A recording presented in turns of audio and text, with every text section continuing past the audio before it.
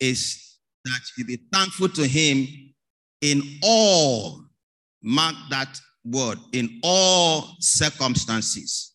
Philippians 4:4, New Living Translation says, always be full of joy in the Lord. I say it again, rejoice. As God's royal priesthood, we have a responsibility. The passage we read is that God is using every one of us as living stones to build his spiritual house. And in that house, he's also making us priest, his own spiritual priesthood. We are to function in that house to do what? To offer spiritual sacrifices. We have been saved as kings and priests, and we have a role, have a function. We are priests with functions to perform. We offer sacrifices. And we read again in Hebrews, therefore, let us offer through Jesus a continual sacrifice of praise to God, proclaiming our allegiance to his name. And don't forget to do good and to share with those in need. These are sacrifices that please God. Now, from these passages, you can see that for us, a life of worship, a life of thanksgiving, a life of rejoicing is not optional. It's not what you do when you feel like doing it. Ours is a call to a life of self-sacrifice and consecration to God, beginning with presenting of our bodies to God a living sacrifice. And also our good deeds, our service, our benevolence to our fellow men continually. God is well pleased when we live this way, when we live a life of sacrifice that brings him praise. Now, it is quite natural for us to rejoice and be thankful in times of manifest blessings, when we have victory, deliverance, healing, different forms of miracles and breakthroughs. God takes delight when we express our appreciation to him. Jesus commended the one out of the 10 who came to say to him, thank you, as we read in Luke 17 to 19. You will think that is natural for everybody, but we do know that some people would pray and seek the face of God for blessing. God blesses them, and somebody asks him, how manage? He said, well, we worked a little harder than before. But it takes an appreciation of God to acknowledge his benefit, his blessings, and be thankful. That should be a natural flow of our hearts as people of God. The Lord delights in the praises of his people, whether rendered individually, corporately, a cappella, or with instrumentation. By the way, thank you for your good music. I like your worship.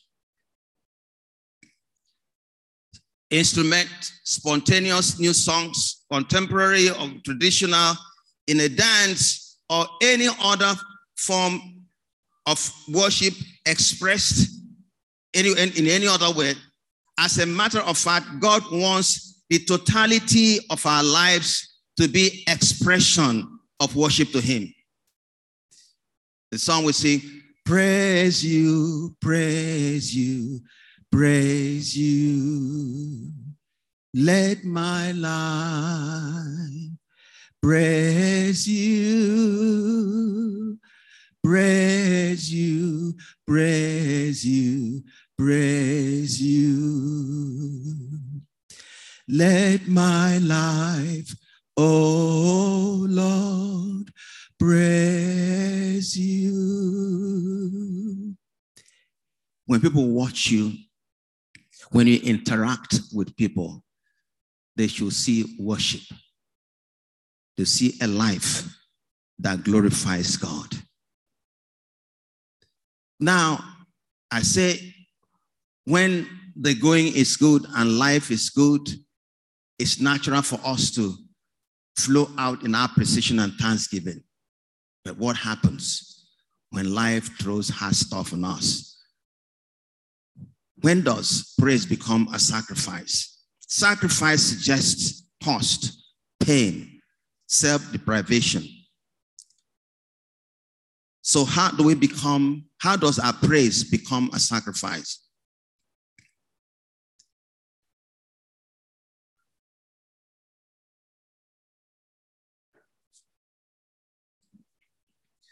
When life throws unpleasant stuff on us, God wants us to respond with worship, praise, rejoicing.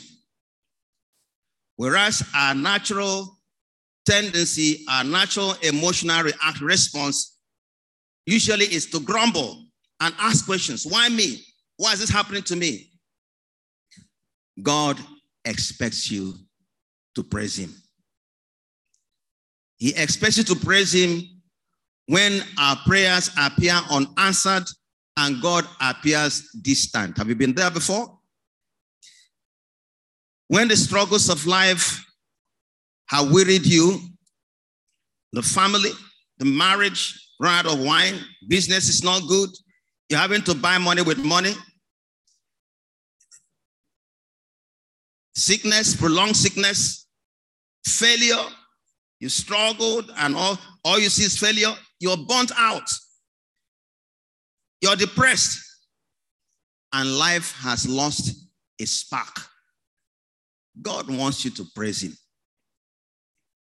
In the face of pain, painful bereavement, loss of a spouse, loss of a child, a sibling, or close friend, does God want me to praise him? Standing by the grave of a loved one, when persecuted and when under persecution and all forms of trials, different forms of embarrassing waiting. You have a prayer group, you're praying for something, and others have received answers to prayer, and you're still outstanding. What does God expect you to do? Or when you're entangled in an unconfessed sin, you're shackled, you want to get out, but you can't. Or an act of disobedience. You've done something that the Holy Spirit is saying to you, go and make it right. Go and confess. Go and say, I'm sorry.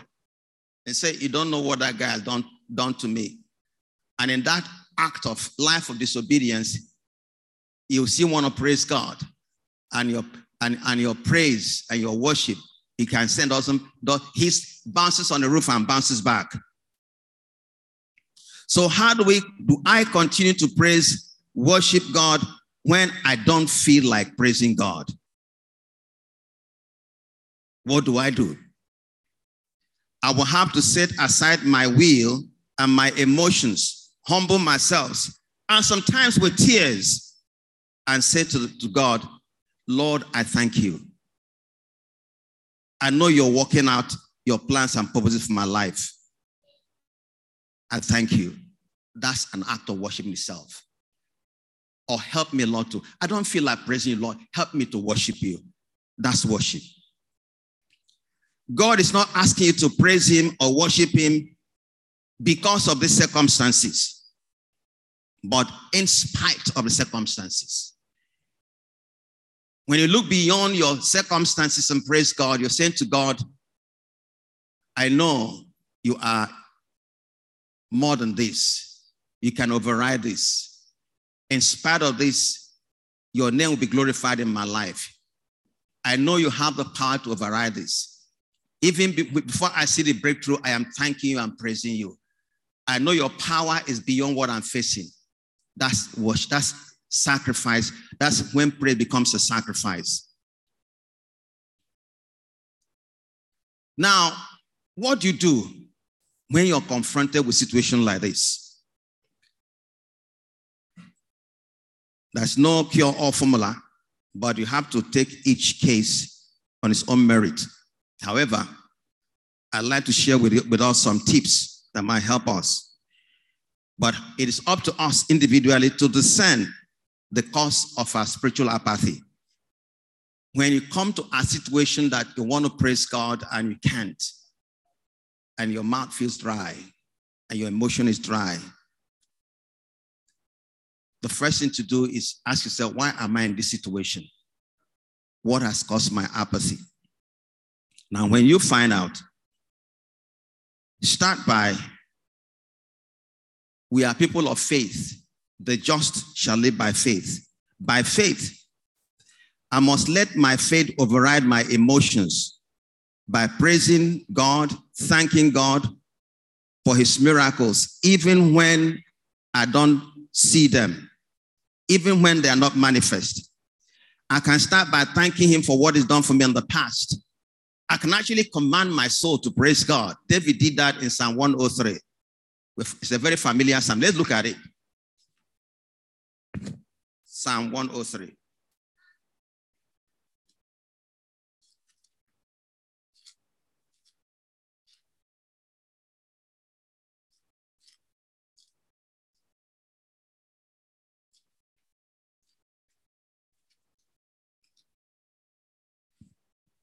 It said, bless the Lord, O my soul, and all that's within me, bless his holy name.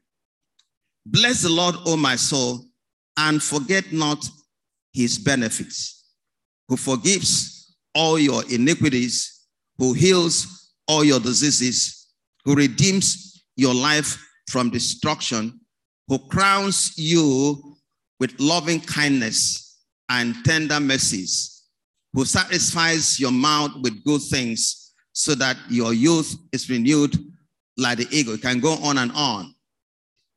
David might have found himself in a situation when he didn't feel like praising God. And there are several of such psalms. One of them is Psalm 42. You can read it. He said, as a deer panteth for living water, so my soul longs after you.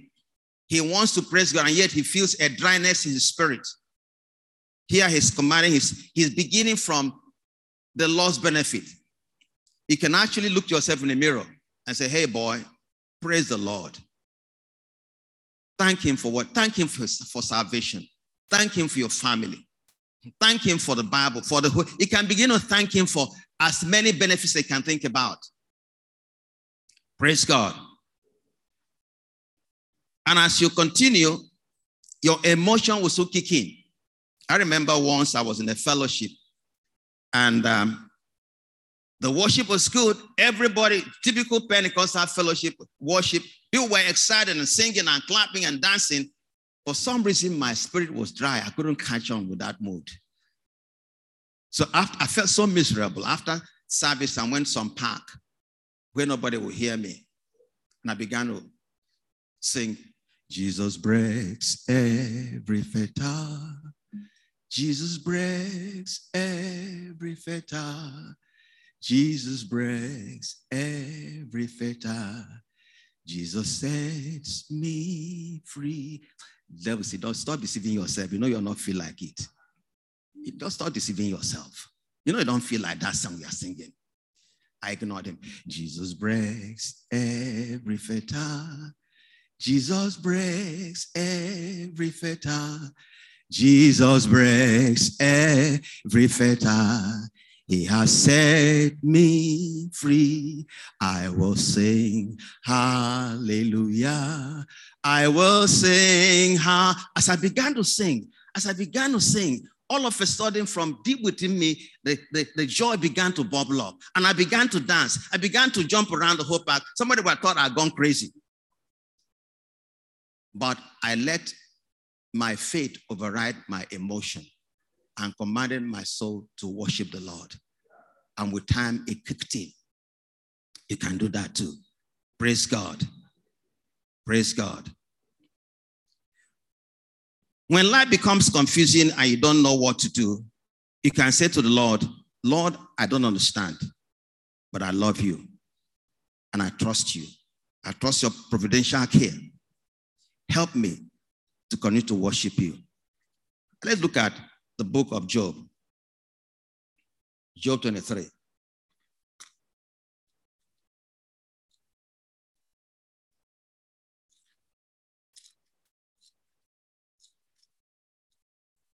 Job 23.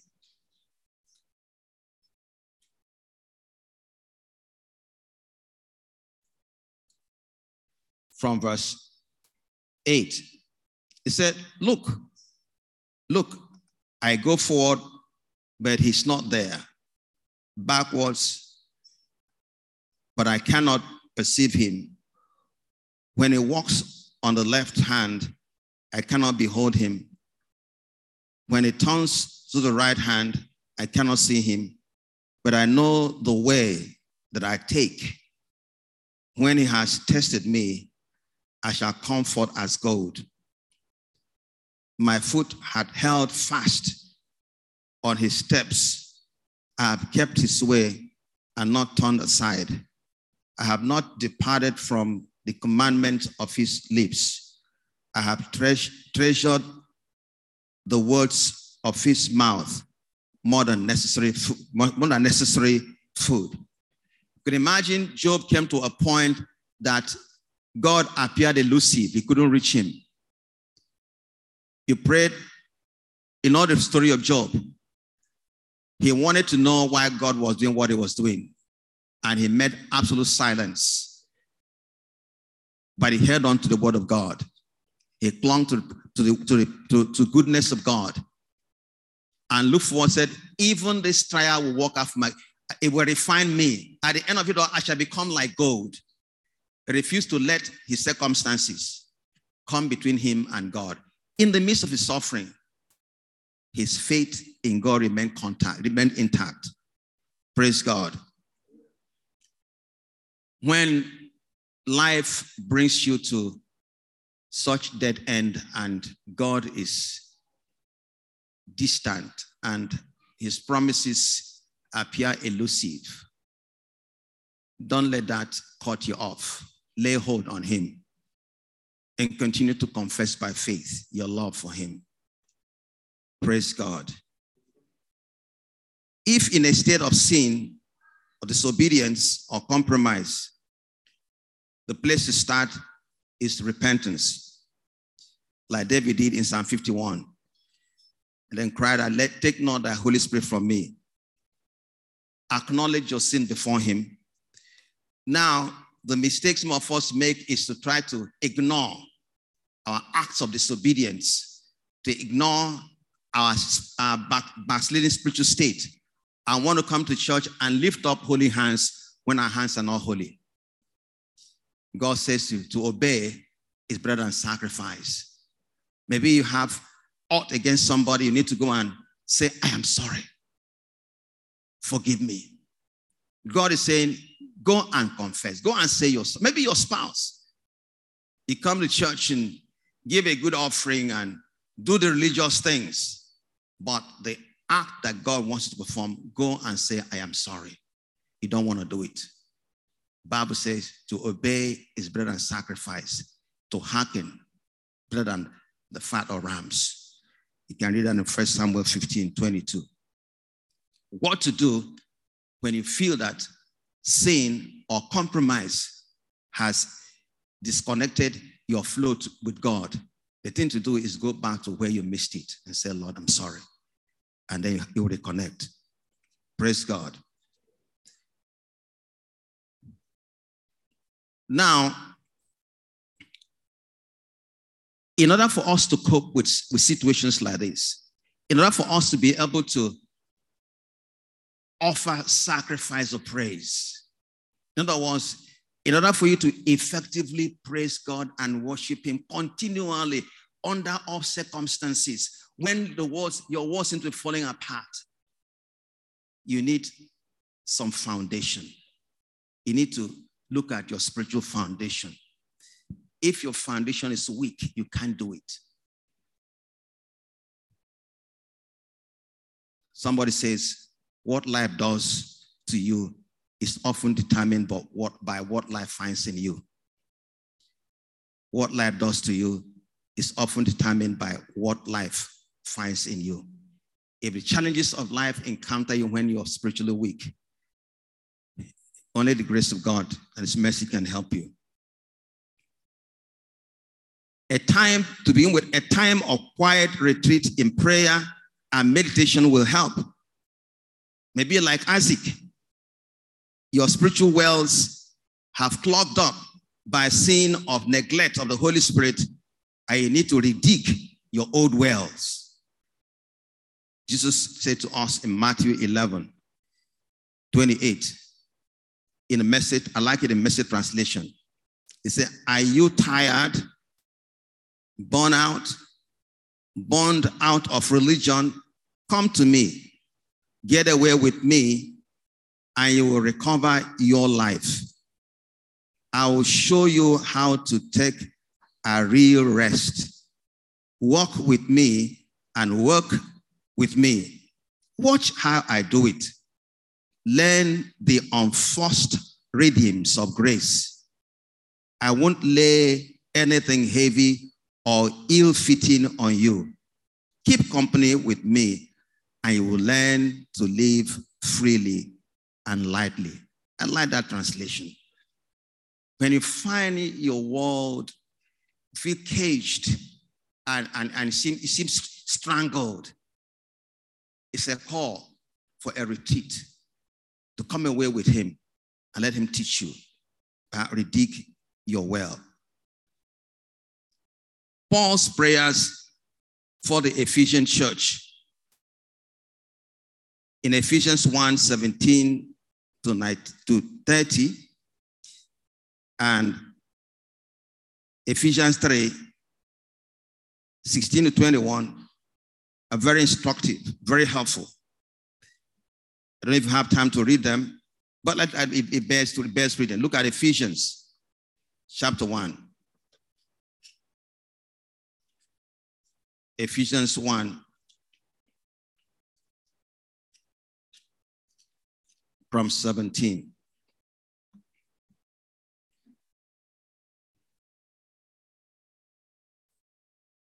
From 16. Do not cease to pray. Do not cease to give thanks for you, making mention of you in my prayers, that the God and Father of our Lord Jesus Christ, the Father of glory, may give to you the spirit of wisdom and revelation in the knowledge of him. In other words, Paul prayed for the church for renewed and refreshed knowledge of God, the eyes of your understanding being enlightened, that you may know what is the hope of his calling, what are the riches of the glory of his inheritance in the saints, and what is the exceeding greatness of his power towards us who believe, according to the working of his mighty power, which he worked in Christ Jesus when he raised him from the dead and seated him at his right hand in heavenly places, far above principality and power and might and dominion and every name that's named, not only in this age, but also which is to come. In other words, Paul prayed for a renewed knowledge, a renewed vision. In fact, Peter said, grow in grace and in the knowledge of our Lord Jesus Christ. You cannot worship somebody you do not know. Worship is relational. The deeper you know God, the deeper your depth of worship of him. When you know the God you serve, the one who has called you, you're not going to cut off from him because some things are going wrong around you. You know it's a loving God. His love doesn't change. Look at chapter 3. Paul prayed for enhanced spiritual capacity. Chapter 3, verse 14. For this reason, I bow my knees to the Father of our Lord Jesus Christ, from whom the whole family of heaven and earth is named, that he would grant you, according to the riches of his glory, to be strengthened with might through his Spirit in the inner man, that Christ may dwell in your hearts through faith, that you, being rooted and grounded in love, may be able to comprehend with all the saints what the width and length and depth and height, to know the love of Christ, which passes all knowledge, that you may be filled with all fullness of God. Let me stop there. The summary of those prayers could be put this way.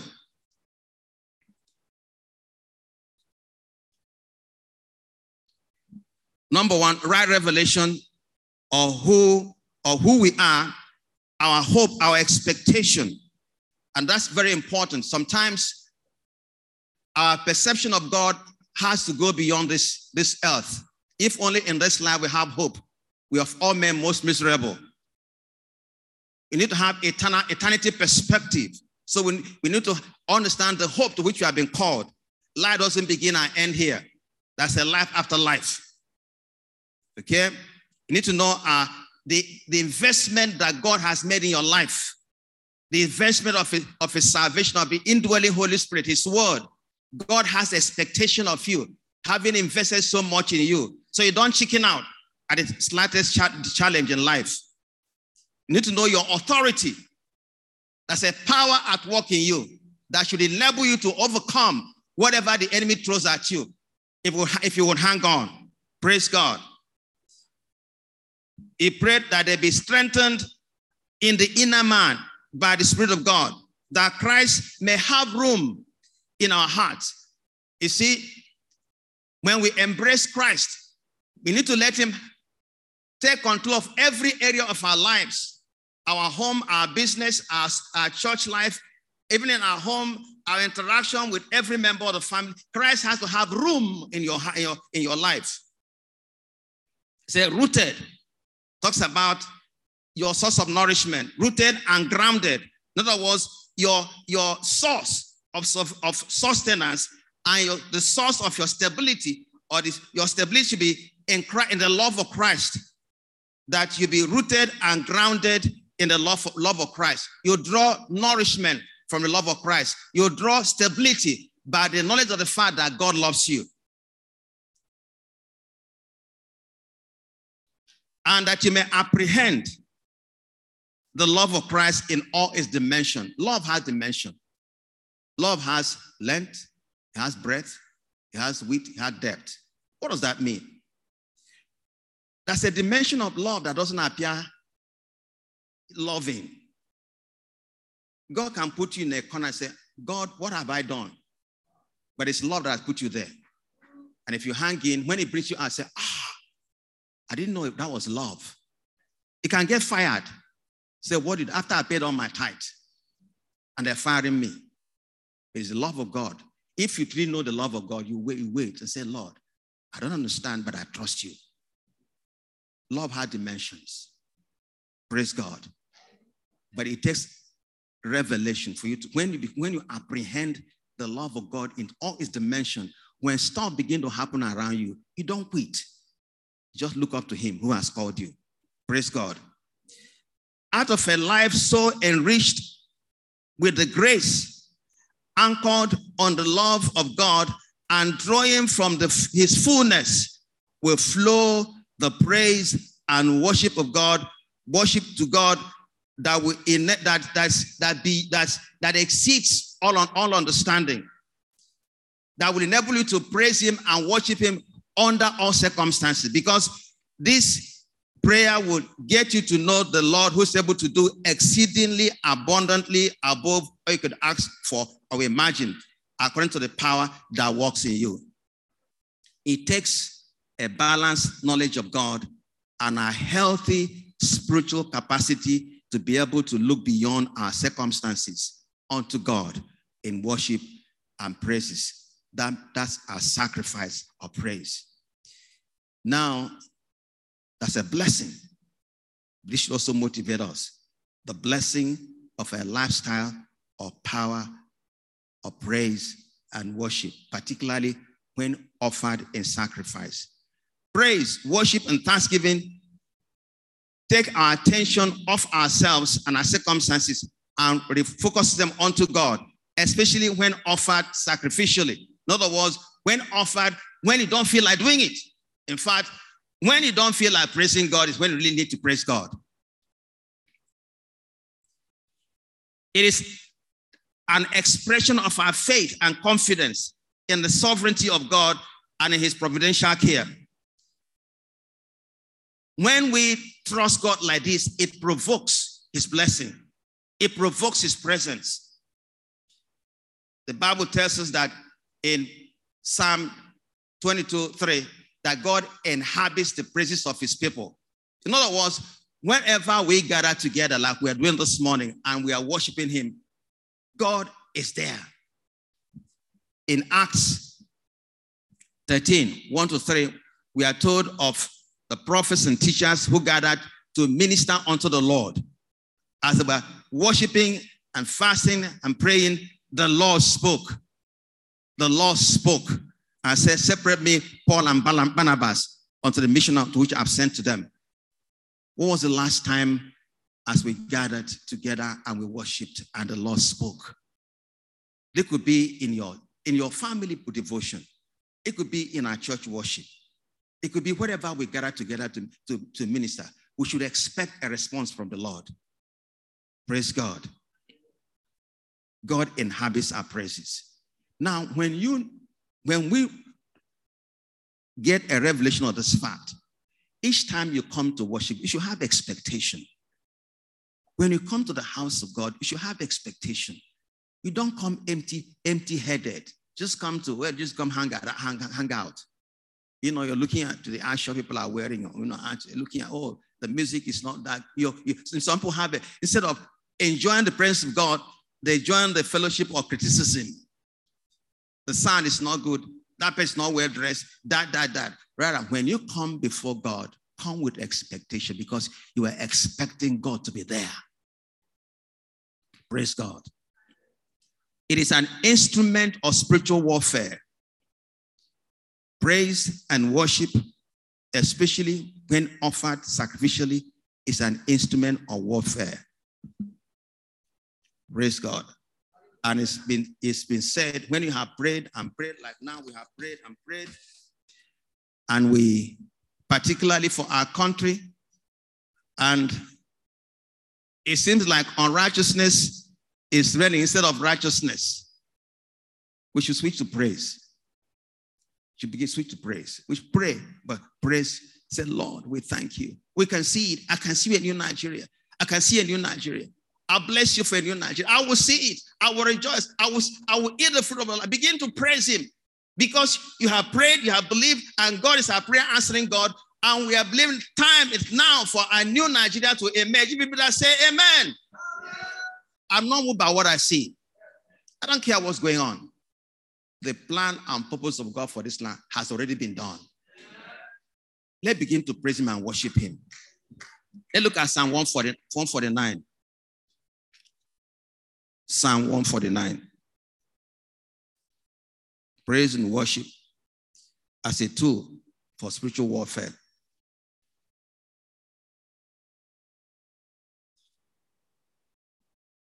Let me take it from verse 5. Let the saints be joyful in glory. Let them sing aloud on their beds. You know, when you sing from your bed, it could be in the bed of sickness, be the bed of loneliness.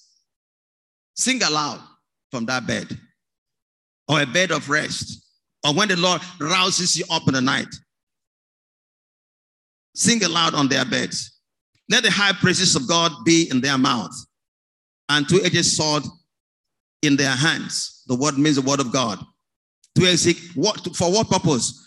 To execute vengeance on the nations and punishment on the peoples, to bind their kings with chains and their nobles with fetters of iron. To do what? To execute on them the written judgment. This honor have all his saints. Praise the Lord.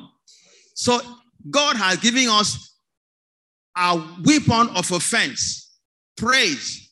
It hasn't given it to unbelievers. It's given it to us as a means of warfare. When you pray and things don't seem to be budged, begin to praise God and see what happens. Praise the Lord. Whatever demonic forces that's standing on the way. Let me put it this way. When the enemy has thrown his best shot at you, when he thrown his best shot at you and expect you to cry and mourn and backslide, say, I'm not doing this thing again, and he just laugh. Is that all you can do? You disarm him. You want to disarm the devil? Praise God when he thrown the best shot. I had a test. I read somewhere that Smith Wigglesworth was somewhere and he had some rattling noise around. And he came and saw some demonic force. Is that only you? I beg go sleep, Joe. The devil don't like to be ignored. You can ignore him by your praise and worship. Try it out. It's power. You can't stand it. It's an antidote to worry and depression. Proverbs 17:22. He said, a merry heart doeth good like medicine, but a broken spirit who can bear? I hope I quoted that right. But a merry heart doeth good like medicine. So I think somebody says, a merry praise is God's medicine bottle. Medicine bottle. You know the amount of the prevalence of depression in our environment, including the house of God. Depression, like depressed. You have a choice. Have a choice. Can I give in to it? You know, or keep guzzling social media and all the fear mongering that's going on there. You know, how bad things are, how this happened. If you keep guzzling on those, it will get you. You need to shut up those things. You know, this is a highly, but sometimes I just, TV, I just look at, I just hear any important thing. If it's nonsense talk, I just switch off. I don't feed my mind with trash, you know. But feed your mind with praise, with the word, double-edged sword with your mind, high praise of God on your lips, double-edged sword in your hands. You know, praise, worship is God's medicine bottle. And finally, it makes us better witnesses for God. A lifestyle of praise and worship makes us better witnesses of God. Let's look at Isaiah 61:3. Isaiah 61:3.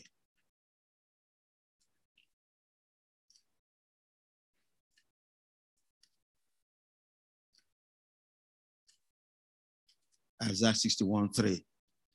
I think our sister quoted it this morning.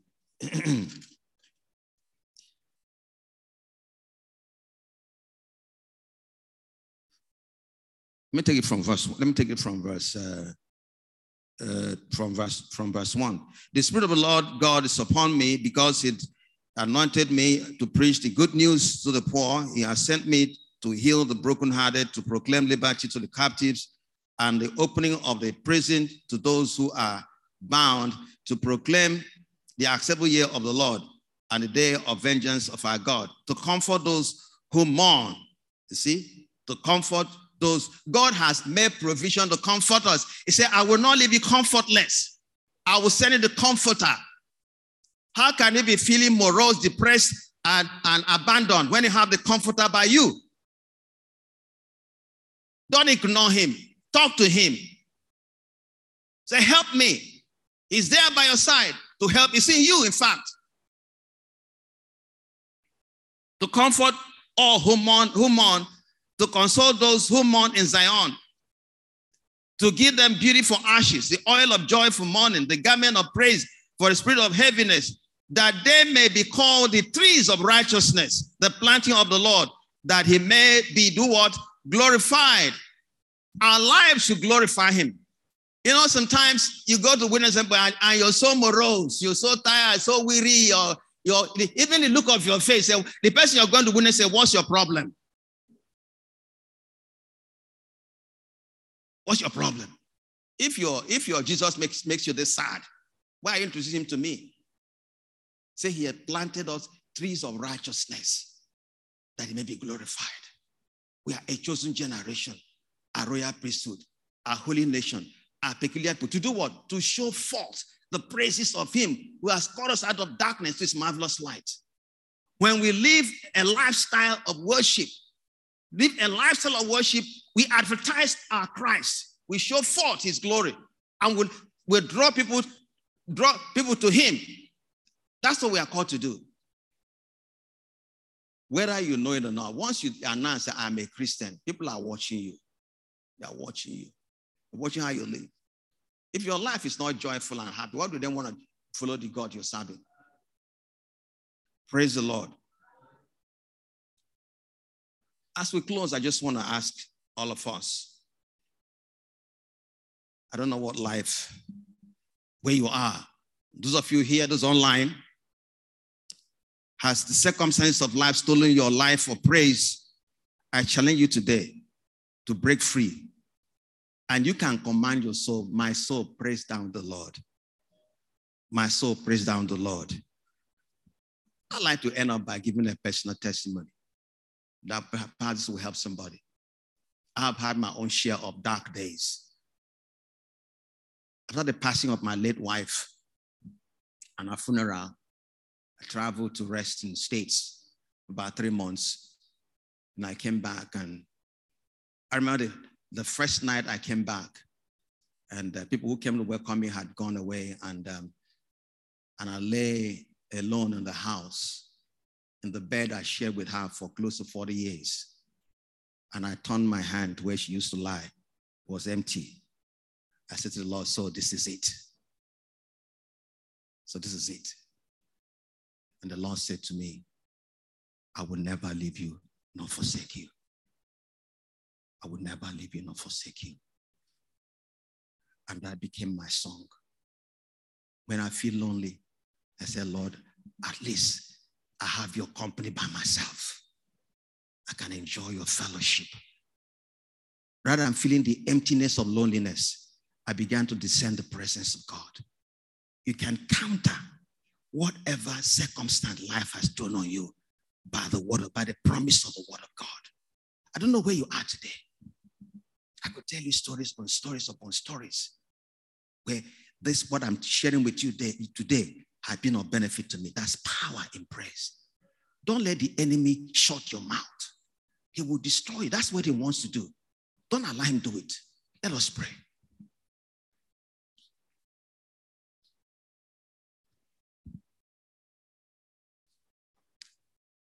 Just talk to the Lord. I don't know where you are. Maybe those of us online.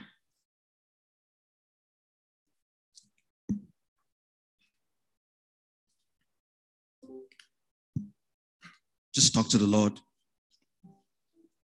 You can begin to say, Lord, I don't understand, but I praise you.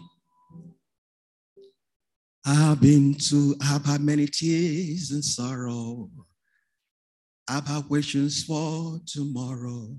There have been times didn't know right from wrong. But in every situation, God gave me blessed consolation.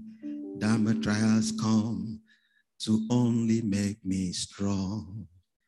That's why I'm singing through it all. Through it all. I've learned to trust in Jesus.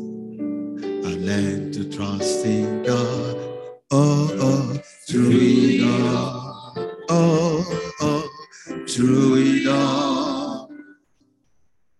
I've learned to depend upon His word. That's why I'm singing through it all.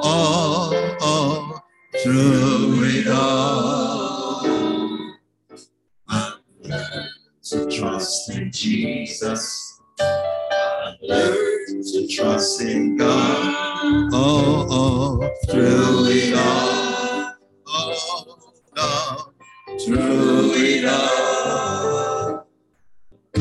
I've learned to depend upon His word. I've been to a lot of places. I have seen millions of faces. There were times I felt so all alone. But in all my lonely hours, yes, those precious lonely hours, Jesus let me know that I was His own. That's why I'm singing through it all. Oh, through it all. I've learned to trust in Jesus. I've learned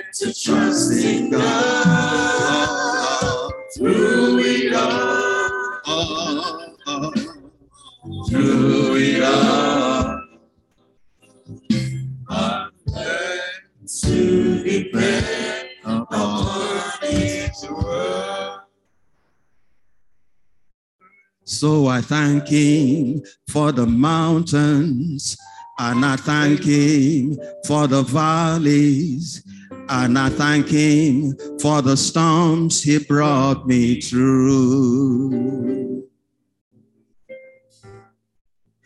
If I never had the problems, I'd never know that God could solve them. I'd never know what faith in his word could do. That's why I'm singing through it all. Oh, oh, through it all. I have learned to trust in Jesus. I've learned to trust in God. Through it all. Through it all. I've learned to declare upon his word. As we go into the communion, let it be a point of contact to break whatever has stolen your praise, your worship. You're a covenant child of God. For I received from the Lord that which also I delivered unto you. The Lord Jesus, the same night on which he was betrayed, took bread. And when he gave him thanks, he broke it and said, take, eat. This is my body, which is broken for you. Do this in remembrance of me. The same manner, he also took the cup after supper, saying, this cup is a new covenant in my blood. Do this as often as you drink it, in remembrance of me. For as often as you eat this bread and drink this cup, you proclaim the Lord's death till he comes.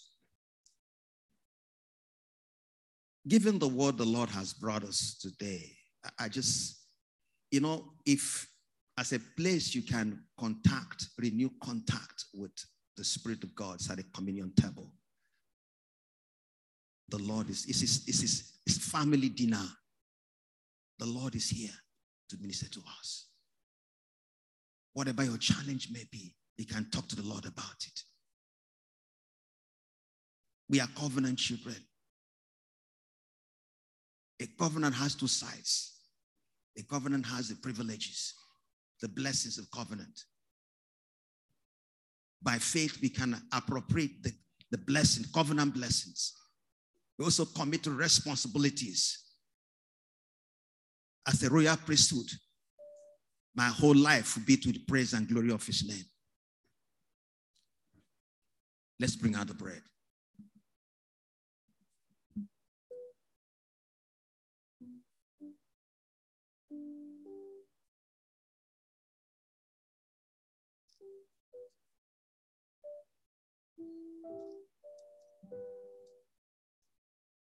I'd like to lift up your bread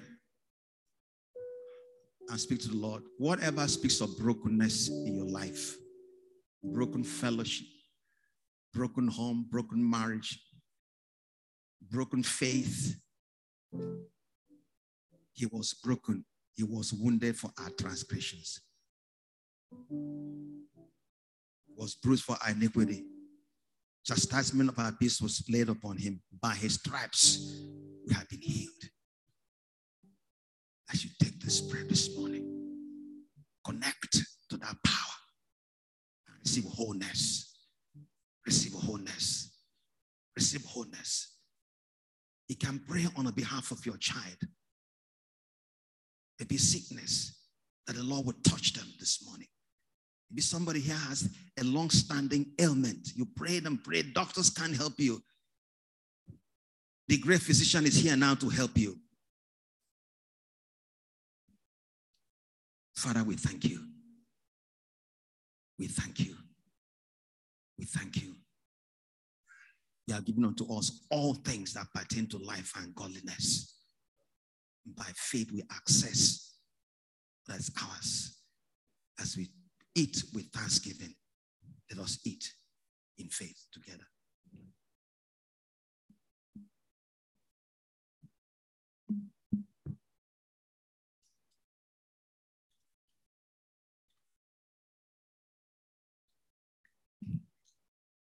The same man as we raised the wine, representative of the blood of Jesus, the blood of access, the blood that marks us for ownership, the blood that grants us victory, the blood that covers us, that seals us, the blood that makes a new and living way. I want you to put your faith, whatever your need may be, the power in the blood. It's power in the blood. Father, we thank you for the blood you shed for us. Oh, the blood of Jesus. The blood of Jesus. Oh, the blood of Jesus that washes white as snow. The blood that Jesus shed on the cross, it has never lost its power. It reaches to the highest mountain, it goes to the deepest valley. Oh, the blood that sets us free. We appropriate all that the blood stands for. Thank you, Father. Whether you're here online, appropriate the covenant blessings. Thank you, Lord. Shall we all drink together by faith?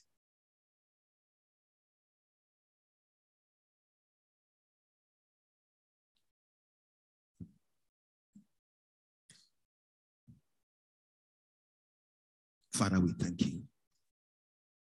We give you praise and glory and honor for your faithfulness. In Jesus' name we pray. Amen. Praise God. It's an announcement.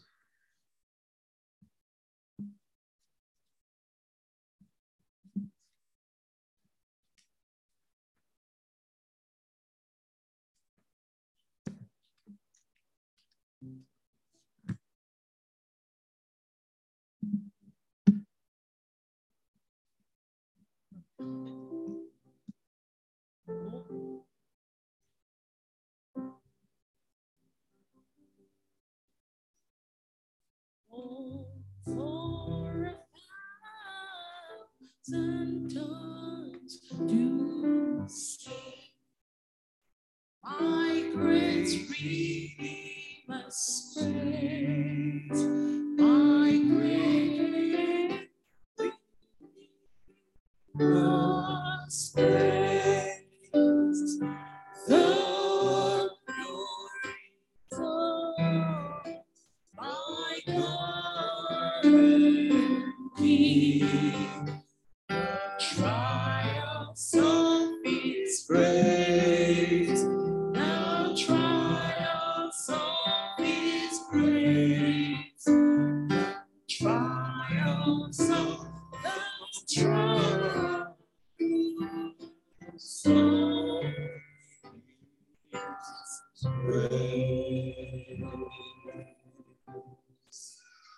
Praise the Lord. Praise Jesus. You will all agree with me that we have received a message that has lifted the soul. Because I know that quite a few people have been depressed by a whole lot of things. But this is such a lifting up. So I really thank God for this. And it reminded me of something that happened over 23 years ago. I was a young Christian, even though I'm old. I was young and I was an usher. I was an usher in church. And at a time like this, when after a message like this, there was a call for offering. So here was I, this usher, carrying the baskets.